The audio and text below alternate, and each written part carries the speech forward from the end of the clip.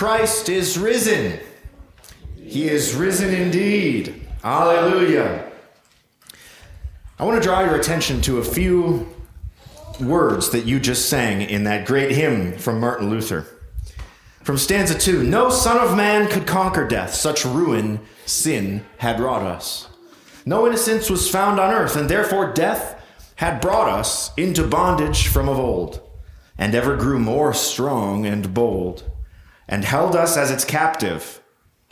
And then we sing Alleluia after that. Like, that doesn't sound like good news. But we're singing Alleluia a lot because we haven't sung Alleluia for the 40 days of Lent. And now we are singing that again because our Lord has risen from the grave. So once more, Alleluia, Christ is risen. He is risen indeed. Alleluia. Get comfortable singing Alleluia because this is the season for that. Through the season of Lent, which we just ended, I preached on the good kings of Judah. I should say good kings of Judah, because even the best ones were middling, you could say. There were some high points, but as Luther puts it in this stanza, no son of man could conquer death. Such ruin sin had wrought us. And these kings I've mentioned in the sermons on Wednesday nights, Asa, Jehoshaphat, Joash, Uzziah, Josiah, Hezekiah, none of them had what it takes to conquer death. None of them could break the bondage that death had brought us into. The strongest and best of the Davidic kings restored true worship in the temple, and they purged wickedness from the land for a time, but all of them were powerless in the face of death. And so our psalm that we read responsively, Psalm 146, says this: "Put not your trust in princes, in a son of man in whom there is no salvation.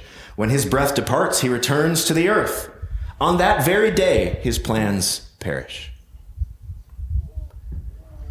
We could be governed by the most godly and righteous people, and there would still be no salvation found in their governing, because all their plans for good die with them.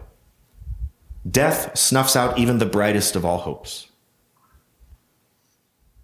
But even after stating this truth, the church sings Alleluia. Right? And I said, that's kind of a weird thing to say Alleluia after. Well, here's why. Because the very next verse goes like this: Christ Jesus, God's own Son, came down, his people to deliver. Destroying sin, he took the crown from death's pale brow forever. Stripped of power, no more it reigns. An empty form alone remains. Its sting is lost forever. See, King Jesus is not just another good leader in this long line of, leaders sent by God to live among us for a time. This is what the women who were approaching the tomb were thinking as they approached. They weren't going to the tomb because they thought, oh, maybe he's not there. Maybe he's risen from the dead. No, that's not a thing that happens, right? Put yourselves in their shoes. They're going to see Jesus' body. They were in this natural cycle of grief that had grown familiar to God's people over the centuries. God would send a leader or a judge or a prophet or a king, and things would be good for a while. The future would look bright, but death would come, and like I said, death snuffs out even the brightest looking future.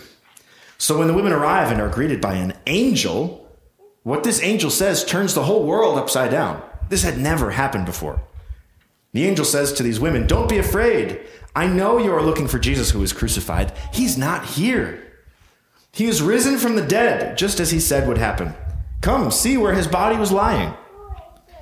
Where his body was lying. In order to truly deliver God's people, King Jesus had to do what no other king sent from God could do: destroy sin and strip death of its power. That's a much bigger deal than just restoring true worship in the temple or recovering the book of the law or tearing down false idols.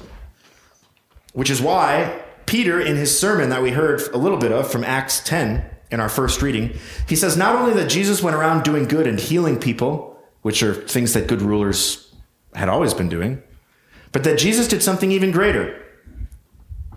From Acts 10, verses 42 and 43, he ordered us to preach everywhere and to testify that Jesus is the one appointed by God to be the judge of all, the living and the dead. He is the one all the prophets testified about, saying that everyone who believes in him will have their sins forgiven through his name. Now, sins, forgiveness, death, what's the big deal there? Well, sin and death have this relationship. Death exists because of sin. Remember, Adam and Eve were going to live forever in the Garden of Eden, and so were all of their offspring. So were all of us, but they fell, they disobeyed God, they sinned, and therefore what? Death entered creation through sin. Elsewhere in Scripture, in Romans, it says, the wages, the paycheck that you get for sin is death. It follows then that to have your sins forgiven means something about death's hold on you. If we earn death by sinning and Christ removes our sin from us, death has no hold on us either. Luther's hymn says, stripped of power, no more it reigns. An empty form alone remains. Its sting is lost forever. We still have to deal with death. All of us will die someday. But because King Jesus lives, death is a defeated enemy. Death is a gateway for Christians. Jesus opened the way for us to go through death to everlasting life. Death is not the end. An empty form remains, but its sting is lost forever. And that's why Paul wrote to the Colossians, as we heard in our epistle reading, you have been raised to new life with Christ, so set your sights on the realities of heaven where Christ sits in the place of honor at God's right hand. Think about the things of heaven, not the things of earth. For you died to this life. Friends, this isn't something you got to work for or like read your Bible a bunch or pray really hard or be a really good Christian for. Jesus did the work. You died already to this life.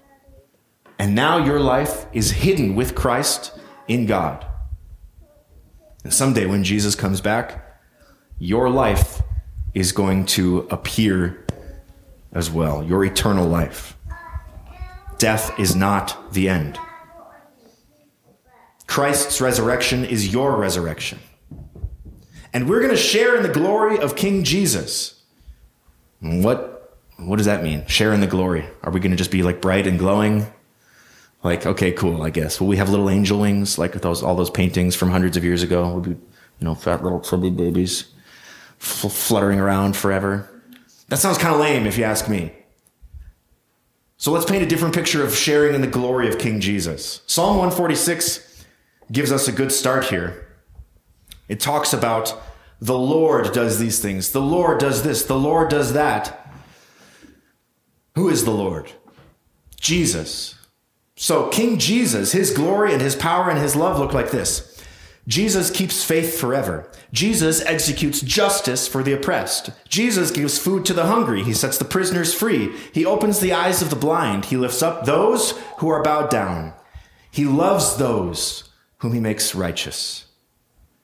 Jesus watches over the foreigner and upholds the widow, looks out for the fatherless, and he brings the way of the wicked, who would threaten all of that good stuff, to utter ruin.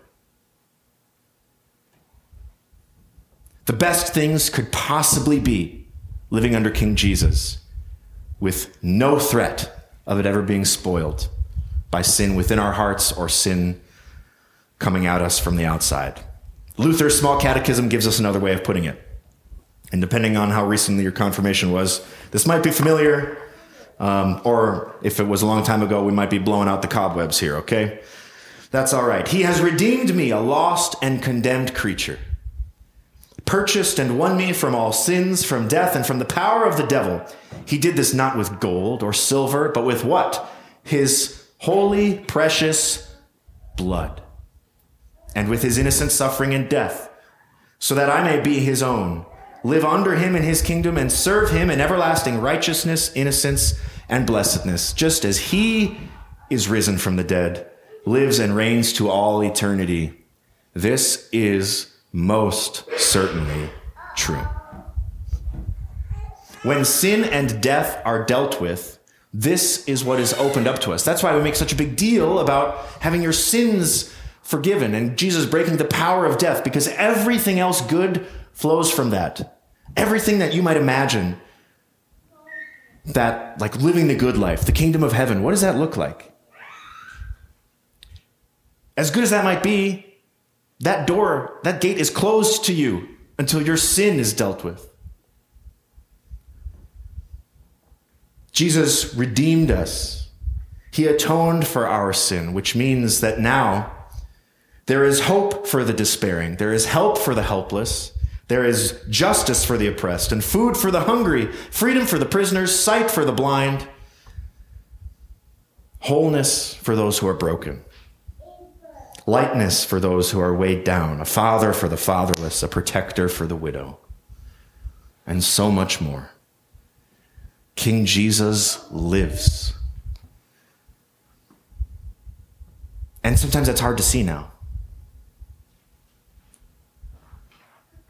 In church services all across the world today on Easter, pastors are hollering and yelling and saying, "Hallelujah, Christ is risen." And everyone says, "He is risen indeed, hallelujah."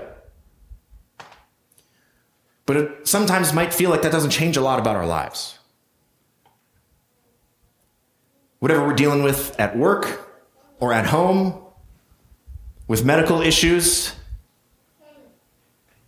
what does the death and resurrection of Jesus mean for those things? It means that there's hope where before there was no hope. It means that your eternal future is secure. It means that though one day, as we all will, we will lie in the grave, our bodies are just going to be sleeping because our souls will be kept alive with the Lord Jesus. And until all of that blessedness and joy dawns upon our faces as the sun rose this morning, Jesus is with us. Remember how much Jesus suffered to save you. Jesus knows what suffering is like. Jesus knows what it's like to feel lonely. Jesus knows what it's like to feel abandoned, to feel anxious, to feel like, I'm not sure that this is the right step. In the Garden of Gethsemane, right before he was arrested, he prayed, "God, Father, is there another way we could make this work? Let this cup pass from me, if it's possible in any way."